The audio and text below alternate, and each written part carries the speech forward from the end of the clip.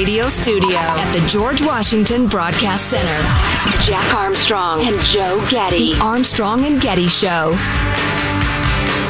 I saw that over the weekend on the Saturday edition of the Today Show.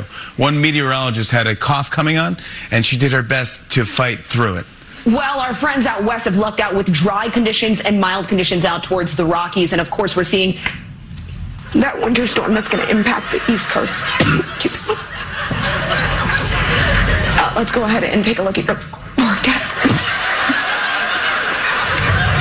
Smart getting a little bit of water, and she will be back with more in just a bit.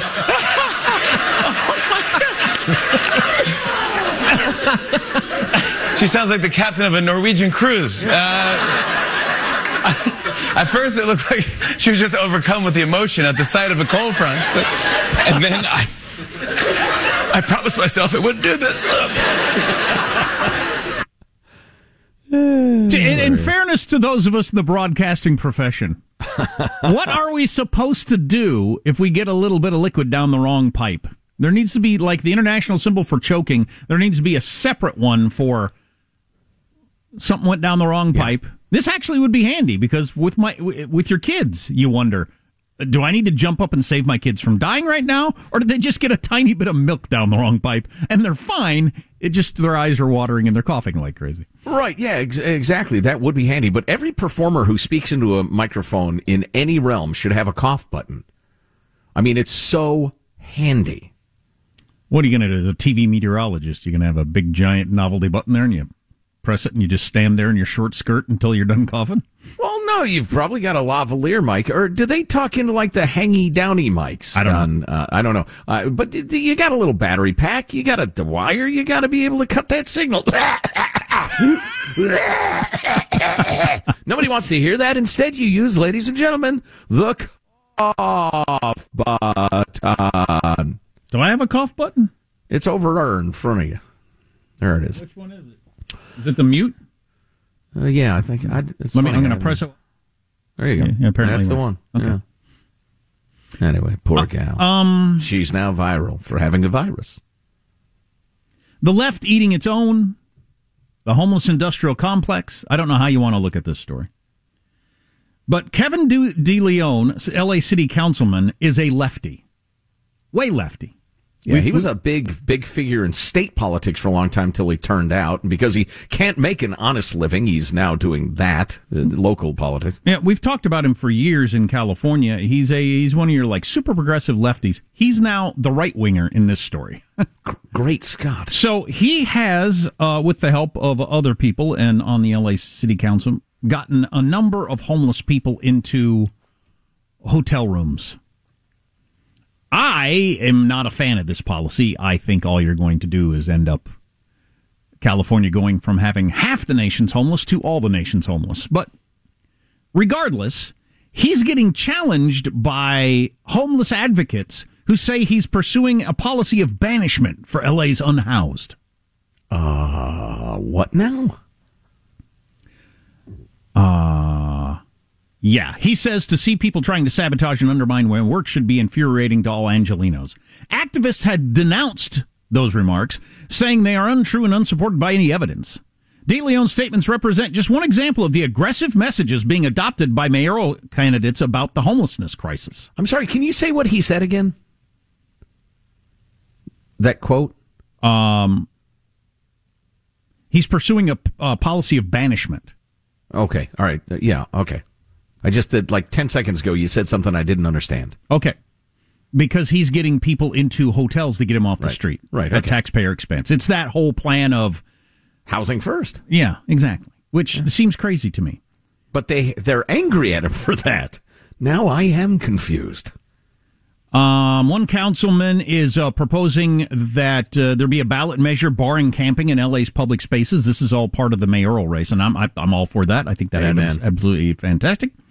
Karen Bass is running. She unveiled her plan last week for removing street encampments, which she says we cannot tolerate in Los Angeles open-air drug trafficking and violence that's hidden behind the tents. So I'm liking that so many of these candidates are sounding like me on this homeless issue, because they recognize that everybody, and I mean everybody, except for these wackadoodles I'm about to mention, have had it.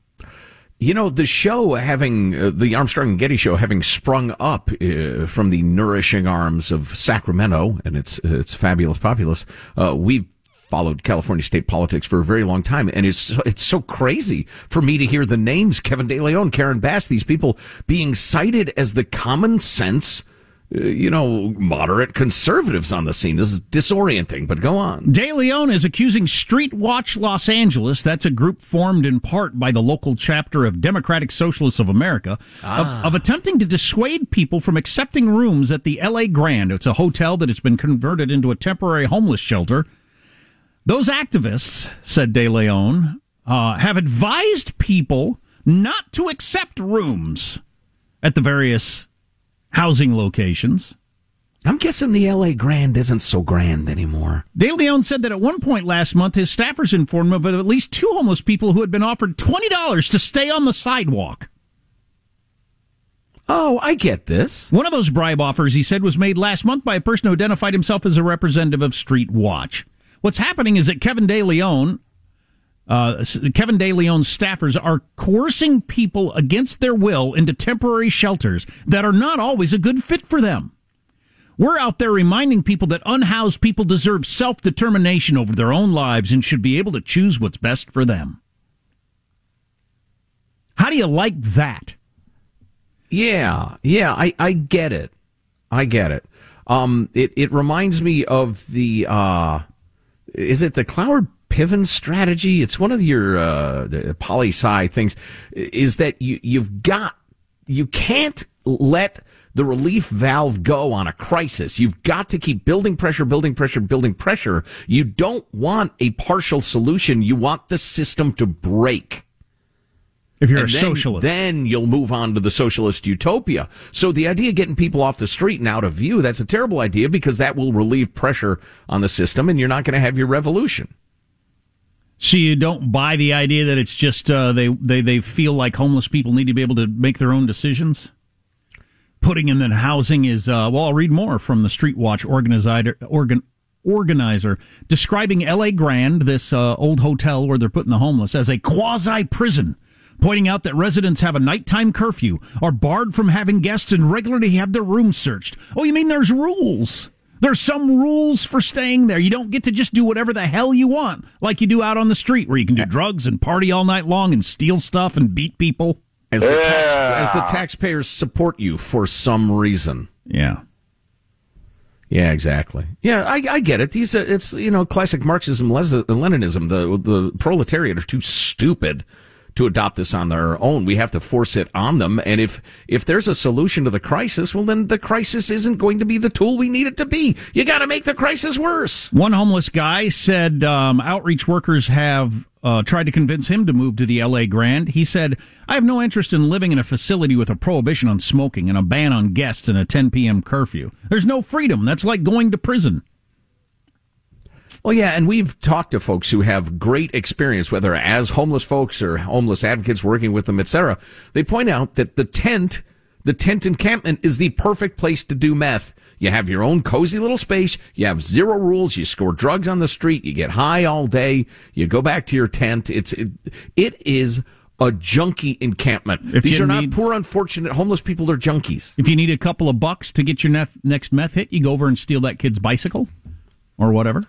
Right. Exactly. Yeah. You range around town till you find an unlocked garage door. How long are we going to put up with this idea, though, that people living out on the street, making it scary for you to walk into a store, or a store owner impossible for him to do his job, or the park someplace you can't take your kids, because they've determined, I like this lifestyle better than if they put me over there. If they put me over there in that hotel, they make you go to bed at 10, and I'm not allowed to have guests, and I can't smoke. So I like it better here in the park. And sorry you can't bring your kids here to the park that your tax money freaking paid for. How long are we going to put up with this? I know it. It's self-evident to so many of us. God, that's crazy. So now, and I know for a lot of you around the country, you don't know the name, but when Kevin De Leon is the moderate in the story, holy crap. Yeah. By the way, this fits in beautifully. This is one of my favorite handfuls of emails we've ever gotten from any listener in our long, bitter, disappointing career. This is from Cheryl, who opens by saying, I've listened to you guys for decades, which is, something. Thank you so much. But wait, there's more. All right. And there's a timeline here. It's Thursday, Friday, Saturday. We get these emails. Thursday, I've listened to you guys for decades. It's amazing how effing dumb you guys have gotten. Yeah, all homeless are on meth. You idiots. Then on Friday, she sends us a link to the Seattle is Dying documentary. And on Saturday writes, I was wrong. Apologies.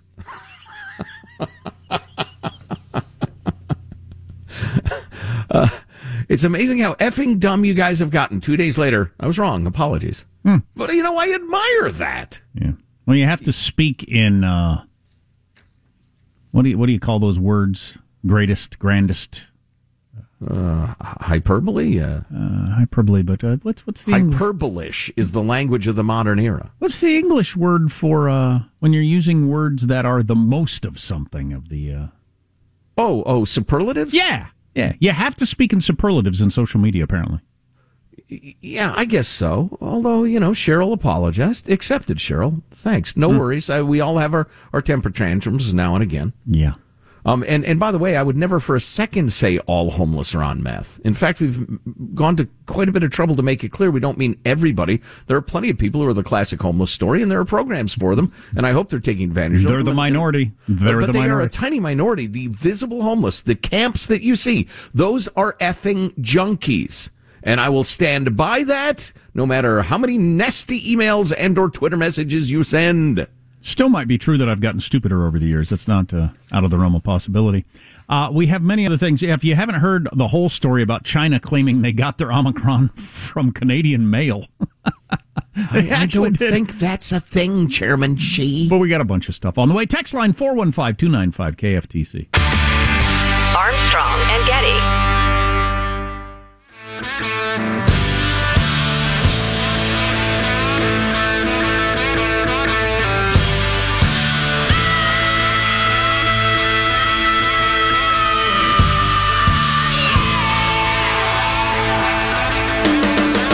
The Armstrong and Getty Show. The games have been dubbed the Genocide Games against the backdrop of China's persecution of Uyghurs. Congressman McCall says he believes they should go ahead, but hopes the athletes will stand up. I don't think we should punish the athletes, but I do think the athletes are going to stand up in solidarity, hopefully, against these human rights violations. And I hope they take home the gold, too. Others, though, believe sport should be the focus and that it can overshadow all the rest. We have a low point in relations between China and the U.S., and you have COVID.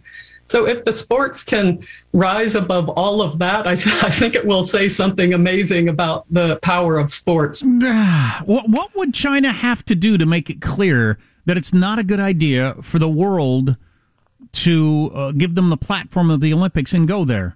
So you got, we know all the stuff about the Uyghurs and the slaves and the this and that and stealing our intellectual property, and they started the whole freaking COVID thing and lied about it. They're being bent on world domination, please. Being bent on world domination, that's a pretty big thing. They're still lying about it. Yesterday, they announced the one case that they have in Beijing of Omicron came in on a piece of mail from Canada. Oh, for love they traced it back. They figured out the person that had the Omicron, the one person, because that's a thing. One person getting Omicron, sure. And they got it from a piece of mail that came from Canada. So conveniently, once again, they get to blame it on the West. So they're lying as of yesterday about the COVID. Well, and it's a 6-year-old with chocolate all over his face denying he ate the chocolate chip cookies levels of lying, too. I mean, it's just... Well, and the Wall Street Journal took the time to quote a whole bunch of different scientists saying, while early on in the pandemic, people believed that COVID could be spread on surfaces, we have since learned that that's very difficult to do. It's dang near impossible. You pretty much have to have somebody who's got COVID cough into their hand, put their hand on a doorknob, and then within like 10 seconds, you need to put your hand on that doorknob and then jam it in your eyes. That's pretty much the only way you could get it. The idea that it could hang around on a piece of mail for the 4 days it takes to travel from Canada to Beijing and give somebody the COVID, it's impossible. I can't get mail from 2 states away in 4 days, by the way. What's going on there? So there's to me, the thing is, they're still flat out, bald-faced, unembarrassed at all, lying. Yeah, I know. I just can't get over the dopiness of it. Mail from Canada, nobody thinks that. Yeah, but to me, it's like when Saddam Hussein says, I got 100% of the vote. Or Kim Jong-un says, or his dad says, I shot an 18 on a round of golf. I mean, it's almost saying, look, I'm so powerful, I can make up a complete load of crap, and you're going to put up with that. I feel like that's what China's doing, and we're putting up with it. Humiliation/submission, right? But why are we putting up with it? I don't know. I don't know. I'm sure our people are saying, no, he didn't. No, it's not one. You're lying. But what are we going to do? Boycott the games or what? What response would you have? It's Putin scoring 6 goals in a hockey game. He is a fat old guy. Getting back to that clip we played, and I don't know who the gal was who said, if that can make us forget and just celebrate the Olympics, that will really show the power of sport. You're using your voice. What voice? What? But my question to her is the power of sport to do what? To change the trajectory? No, it won't. To cover up lies? To bring people together? No, it won't. It's just entertainment. And I'm in the top 20% of humanity, I think, in terms of being a huge fan of the Olympics throughout my entire life. I love it. Winter Games, Summer Games. I've been a huge and enthusiastic fan. Even thinking about the Olympic Games, I get excited. Okay?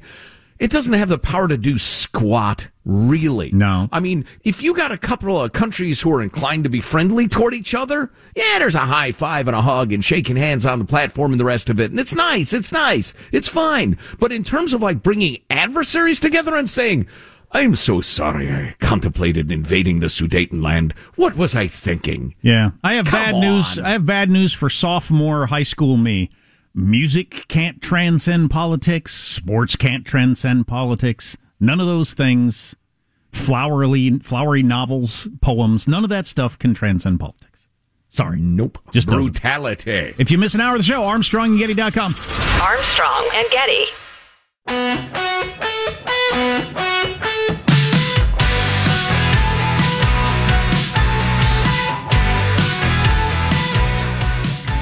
The Armstrong and Getty Show.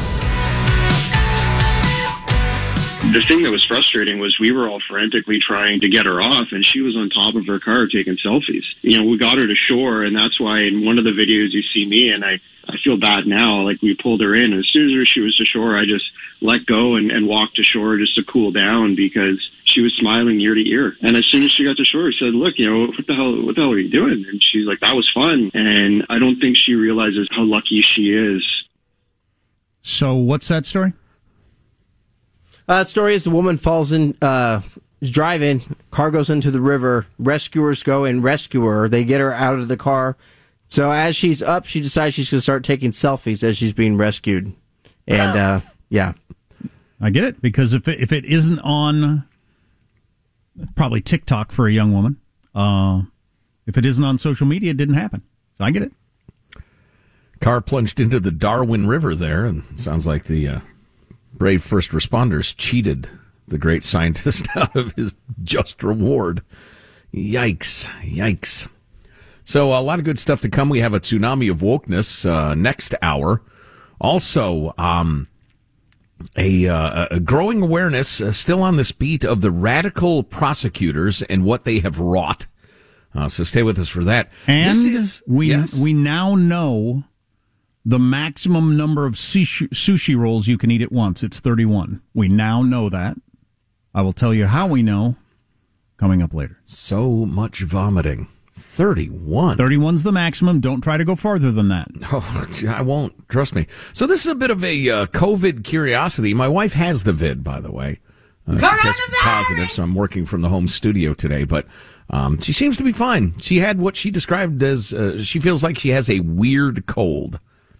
Which is exactly what it felt like to me. It felt like a cold, but there was just, and I couldn't figure out, was it my own imagination because I knew it was COVID? Or it just had some weird elements to it that were different than anything you've ever had before. But Yeah, it was cold adjacent, if you will. But anyway, since the pandemic began the last couple of years, our birth rate in the United States has cratered to its lowest ever, as far as they can tell. Oof. In China, births plunged 15%. France saw the fewest babies born since World War II, like during World War II. Well, I said this the other day. I've never been a believer in who would bring a kid into this world. And it was, with the Iraq War or whatever was going on. It always seemed so stupid to me. I could actually see if my wife and I had been planning to have a kid the way we did and the pandemic hit, saying, let's wait and see what happens here. Well, right, yeah, the spoutings and musings of lefty soft heads about who would bring a child into this world is uniformly dumb. But I get what you're saying. There was fear and disease about. Well, I documented the U.S. and Europe and Asia and the rest of it. But wait a damned minute. Meanwhile, the Nordic countries, Denmark, Norway, Sweden, Finland, Iceland, have all maintained their birth rates at least, and in fact, several of them are in the midst of a pandemic baby boom. Interesting. Which some people had predicted, and I remember, Jack, you were particularly harsh in saying that's not going to happen. People at home, because of a rampant disease, are not suddenly going to forget about birth control and start reproducing. Doesn't make sense to me. And you were right in the vast majority of the world, but after a staggering 16.5% more births than normal in the second quarter of 2021... they've struggled to increase capacity in their maternity wards in Iceland. I wonder how you explain that. Finland, 7% leap in births. Denmark and Norway, rather, have experienced 3 to 5% bumps. Sweden is up a little. How do you explain it? It's easy. Because everybody's so damn good looking in the Nordic regions. Everybody's so damned pretty. I mean, you picture some Swedish couple. They're quarantining at home. He looks at her. He says, "You look like a Victoria's Secret model." She says, "You look like one of the guys from ABBA. You want to make the narwhal with 2 backs?" And they come on, bring it. Do I? Right now. Let's do it. I just don't Please. know. I just don't know anybody that decides to have children or another child based on these things. The sexy Nordic countries. You got the Aurora Bor-Cialis up there. Are you kidding me? Please, I'm locked in with my Swedish Michael, come wife. on. That's Jay Leno right there. Tough crowd here tonight. I'm locked in an apartment with my hot Swedish wife. Please.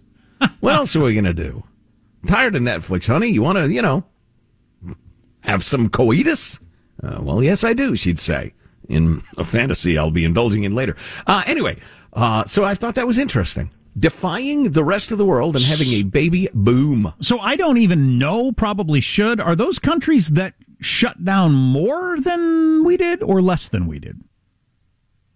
Because I wonder if that scanning my memory banks. Because I'm wondering if that has something to do with it. I think in general, less.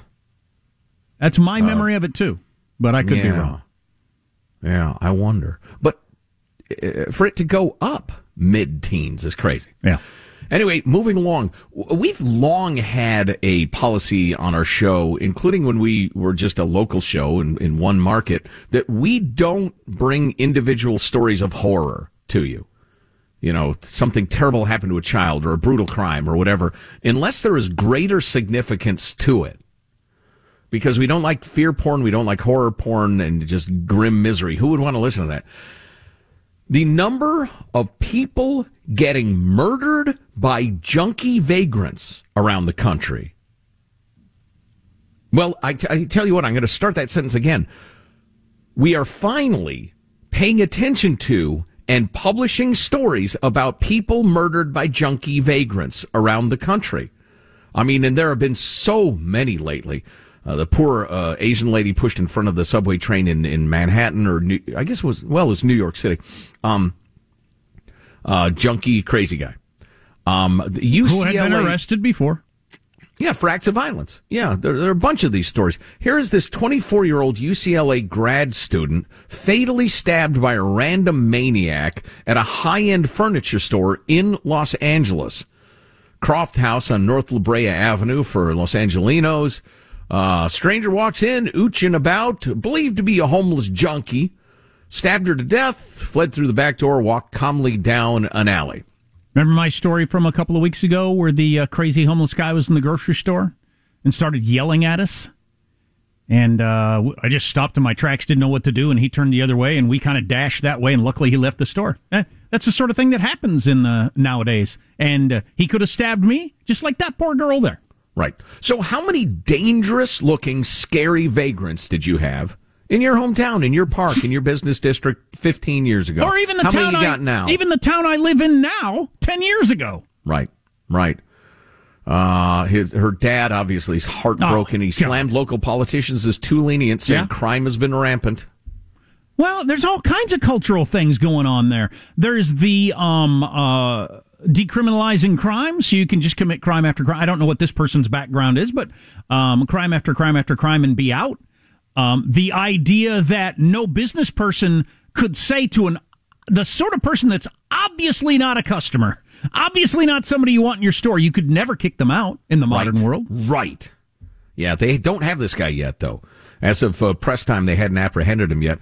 Said the grieving father, I think our city leaders need to make smarter decisions about what they do with criminals and how they incarcerate them. I get it. There's a lot of racial injustice, but it doesn't change the fact that somebody who's doing evil shouldn't just get a slap on the wrist.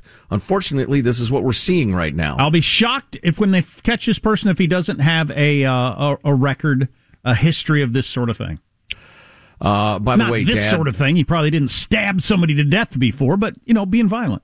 Oh, I can practically guarantee you're right. And our sincere condolences go to the families. Just terrible.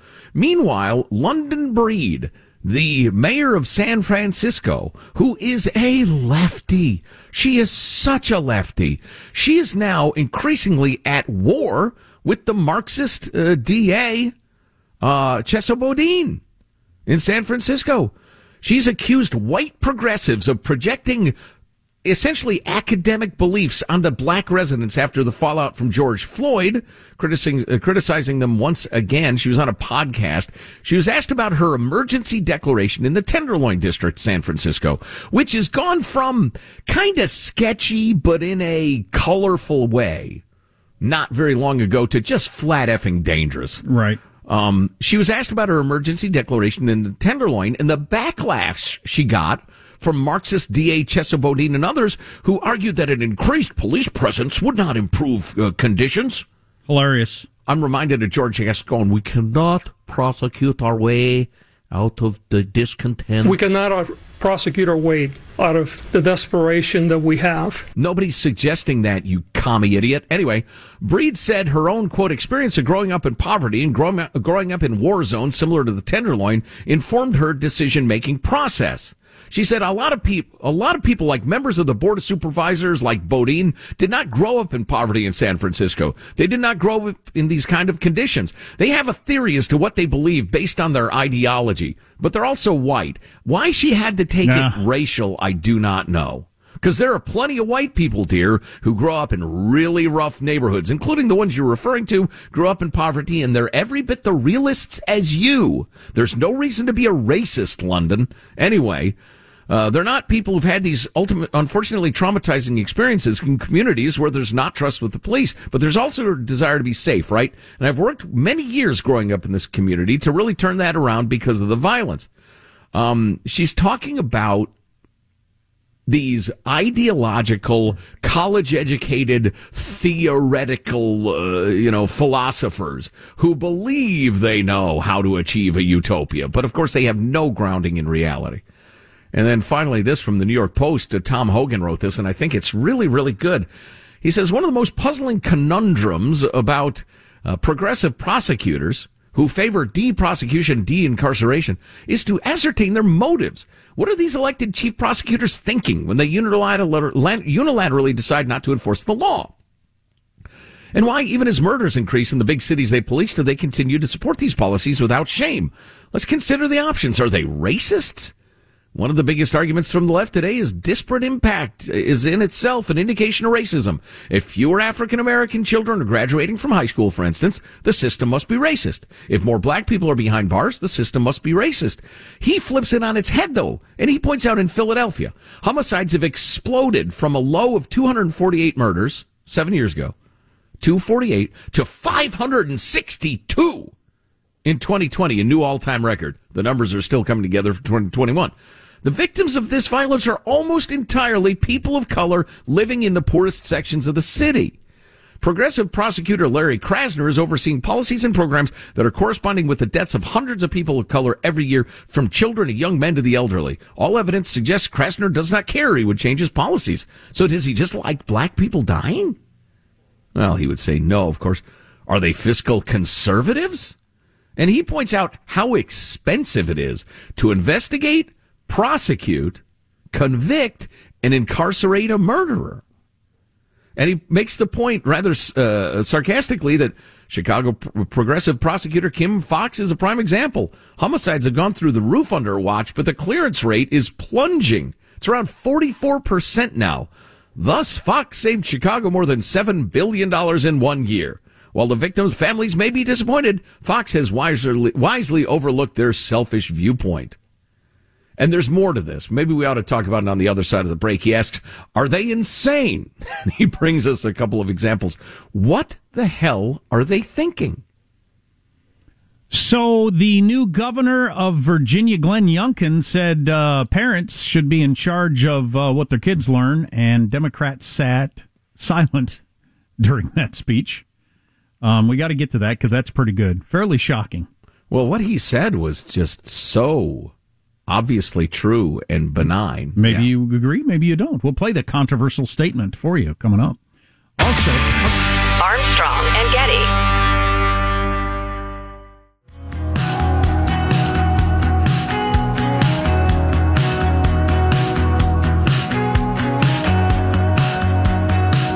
The Armstrong and Getty Show. What you see on Dr. Fauci, this is what people say to me, that he doesn't represent science to them. He represents Joseph Mengele. Dr. Joseph Mengele, the Nazi doctor who did experiments on Jews. That struck us as pretty over the top at the time when a friend of the Armstrong and Getty Show, the much admired by us, Laura Logan, formerly of 60 Minutes, now got her own show. Laura Logan Has No Agenda on Fox Nation. Anyway, she got dropped by her talent agency for the whole Fauci is like Dr. Mengele comparison. Yeah, that was way over the top. Oh, yeah, that was. And I read your emails you sent at the time. I don't buy your reasoning. Thank you. No. Way over the top. Way over the top. He's a self-important windbag who sponsored gain-of-function research, but gain-of-function research, as opposed to Dr. Mengele's experiments, could be justified on some level, whether you agree with it or not. So, we've got a lot of super smart tech people that listen to this show just because of where we're located, where we're based out of, and it's always been handy. And because we're intellectual giants. To have Silicon Valley in your backyard. 5G takes off tomorrow, the faster phone service, and it's going to ground planes all across the country. And I feel like this is a really underreported story, or I'm missing something. But if you know anything about that, what's going on? We got this text. The 5G signal in the U.S. is twice as powerful compared to the 5G in France. This is why they were able to implement it in Europe without worry about conflict with airports. That could be true, could not be true. I don't have any idea.